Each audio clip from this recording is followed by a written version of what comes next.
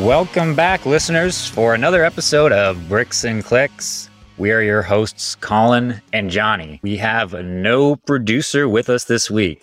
No Lucas. The smooth sounds of Lucas's voice will not be gracing your ear holes today, as he is, I believe, with his dad at a concert. Paul McCartney in Boston, I think. Paul McCartney. So we won't give him too much flack. So it's just us. And we're going to be chatting today, addressing a question that came in from a listener around velocities and velocity dilution. And as a result of talking about velocities, we're going to introduce some distribution measures and go a little deeper on what exactly ACV is, a word we hear a lot and is often somewhat misunderstood.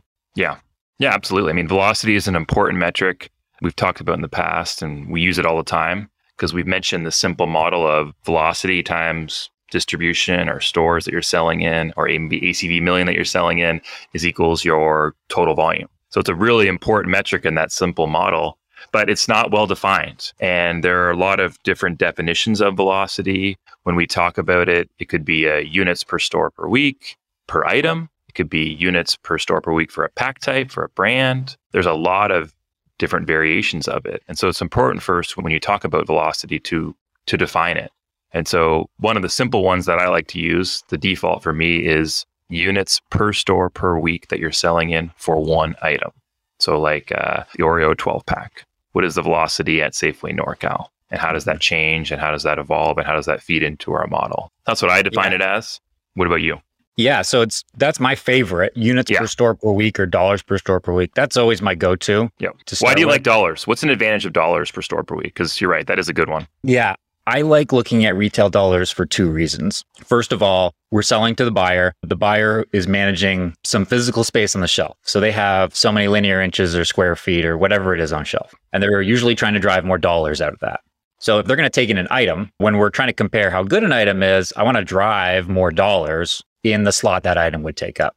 If one item does 4 units per store per week and another item does 1 unit per store per week, that doesn't tell me which one of those drives more dollars because we don't know what the price is. Yeah. So dollars is the thing usually we're trying to drive more of. So I default to that measure.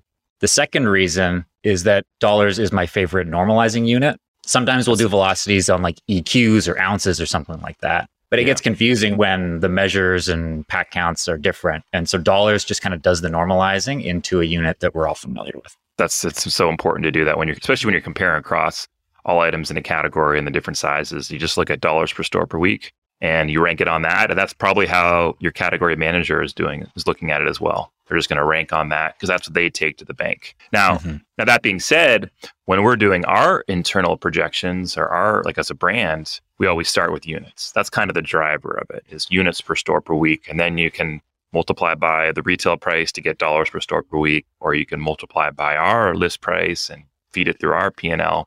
But the big driver of all these calculations is the units per store per week. So they're both important. It really depends on the context and what questions you're answering. The way I think about it is if it's internally focused, it's going to be units per store per week. If it's going to be retailer focused, we want to do dollars per store per week, retail dollars per store per week. Yeah. And then there's another denominator we can use. So all these velocity measures are going to be like units or dollars per stores or AV or something. And so this term is used all the time, ACV. Everyone's talking about it. What does it mean? What does it mean, Colin? Because I don't think everyone knows what it means or what the definition is. I know I didn't when I started working in the industry. So what is ACV? Yeah, this was like the most confusing thing to learn getting into it. So ACV, it's simple. So let's demystify it. ACV stands for all commodity volume, which in itself doesn't mean a lot. But what it's measuring is it's actually telling if you break it down. So it's all of the commodity volume that is sold. And what that actually means is at a retailer, everything that they sell from all categories in, say, a year, what is that total? So it is a way of weighting stores based on how big they are. And we're measuring how big they are by how much stuff they sell. So the reason we like it is that these smaller stores where there's not as much foot traffic, they're maybe not in a great location.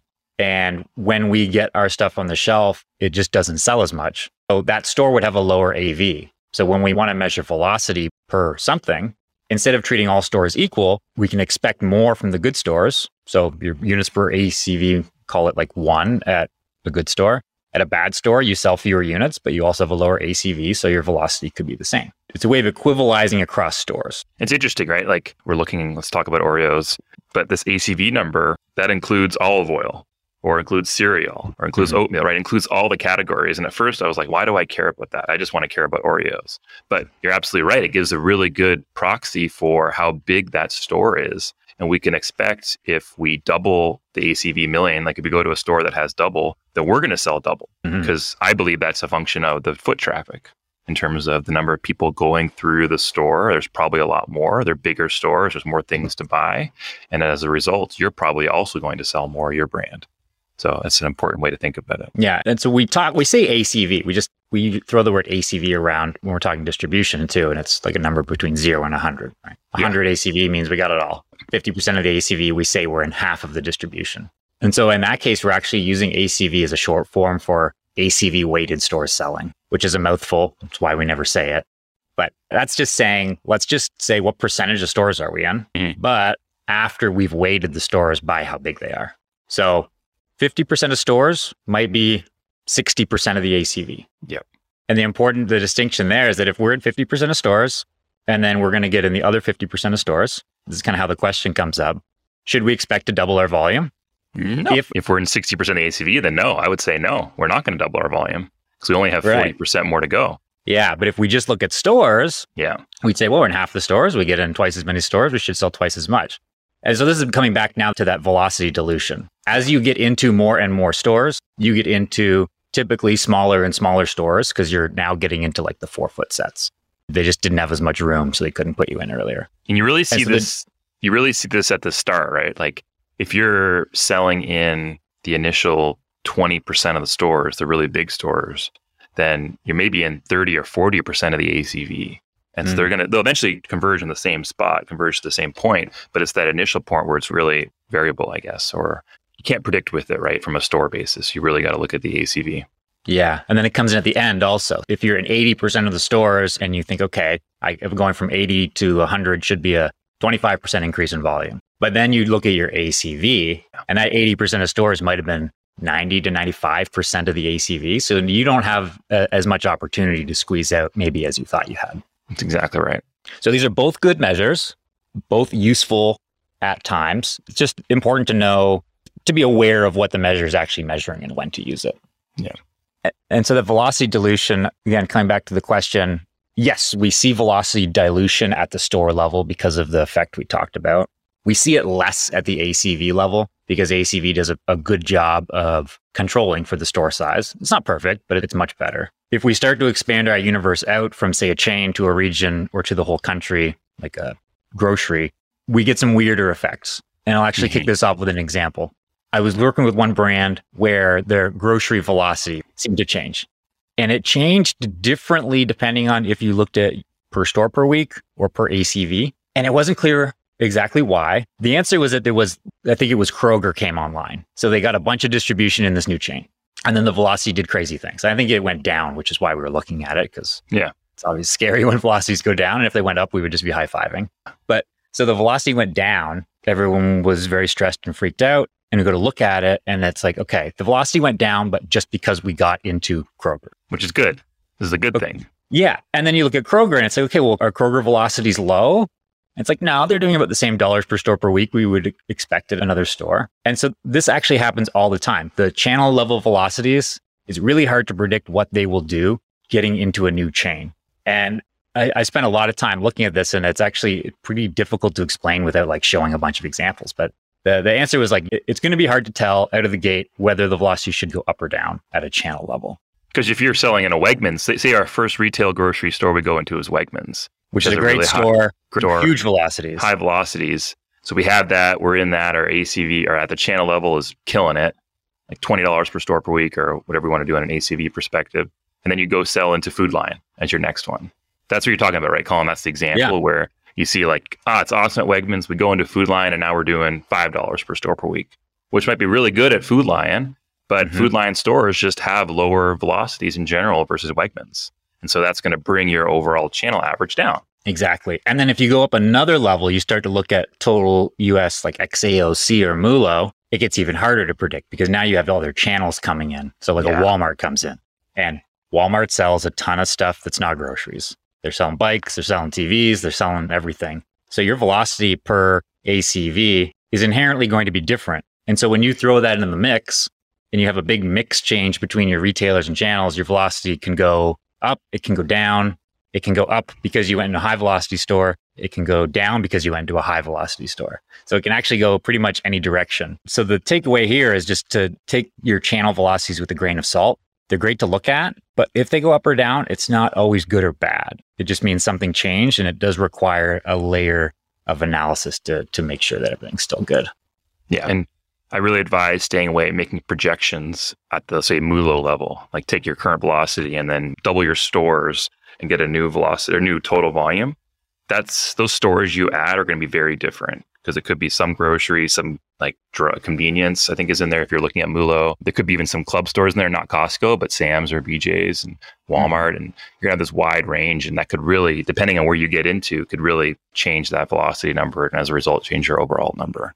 So we always advise doing things at the channel level when you're doing your projections, like build out your grocery channel, build out your natural, build out your mass, build out your club, build out your drug, your convenience. And then you can roll all that up to get your total business projection. Yeah. Yeah. So I guess the answer is like a lot of this dilution is not happening because of the velocity actually changing on your product. It's a mix issue, just like we were talking about, like margin changing because we sold more of our multi-packs. Yeah. It's just velocity changed because you sold more product in this other store. So it's a good thing to track. Dilution itself will happen. It's neither good nor bad. It's going to happen. Now, if velocity dilution is happening because, say, they're moving shelves on you, like there was a reset and your shelf changed or your price changed or your promotional plan changed, that's a legitimate velocity concern. Yeah, exactly. I guess the way I think about this is you got to take the next step, right? You can't just look at the velocities and be like, oh, our velocities are down at the MULO level, down 5%. Uh-oh, like this is really bad. Look, the world's falling apart. It's like you got to take that next step and go and dig into it. Like follow the numbers and say, okay, what channel, what account, what SKU? Did something happen that could be explaining it? Yeah, exactly. And then you find out the thing like I got to call the buyer to find out what happened. Oh, we moved down 2 shelves. And so the extra layer of digging in is usually the thing that gives you the good insights, what you were saying. We just had this with one of our clients last week where looking at their main pack type, their velocities were down at the channel of grocery level, like down 5%. We're like, oh, that doesn't look good. And then we took it a step further and started going through all the accounts, like account level, and seeing, wow, we could see a clear phase shift down 5%. Something must have happened here. Didn't change price, didn't change our promotional activity. We pulled up our incremental multi-pack, said, oh, wow, multi-packs came in at that exact spot. So you could see our multi-packs weren't selling, they started selling, and an immediate 5% decline in our singles, which tells me, hey, that there was some sort of cannibalization there on shelf, but it's still a good thing because the total business is up a lot. It was very incremental. And so it was all very positive, but still alarming to see at that high level. And there could have been some bad decisions they might have been made if we didn't say, well, what's actually driving this? And no, this is actually a really positive story because we sold him more distribution of a really high velocity item that was very incremental. So our brand is up a ton. Often our instinct is to play with price and play with promotion. So we see velocities are down. And I think a lot of people's first reaction is like, okay, I got to go do some more promotion. Or I have to go throw some shopper marketing at this to drive more trial. Yeah. And like these are expensive tactics we're talking about now. And so you can save a lot of dollars by, again, taking an hour, doing the analysis, and then address the real problem, as opposed to just trying to bolster velocities that might not actually be down. Exactly. That's a great topic for another future conversation in terms of how can we impact the velocity if things are down or if they're up, and how much can we expect that number to change at a specific account, which is a whole other topic. Great. Okay, well, thanks to Jen, actually, for that velocity question. We appreciate all the questions. Feel free to shoot us an email or reach out on LinkedIn or whatever other means you have of getting in touch with us if you've got some questions you'd like to hear some more about. And as always, don't forget to subscribe to wherever you listen to your podcasts. That sound is the Dirty Nil taking us out. Time to go. We made it. Go. We made it without Lucas. Thanks for listening. Have a great day. We'll talk to you all later. Thanks. See you, Colin. Bye-bye.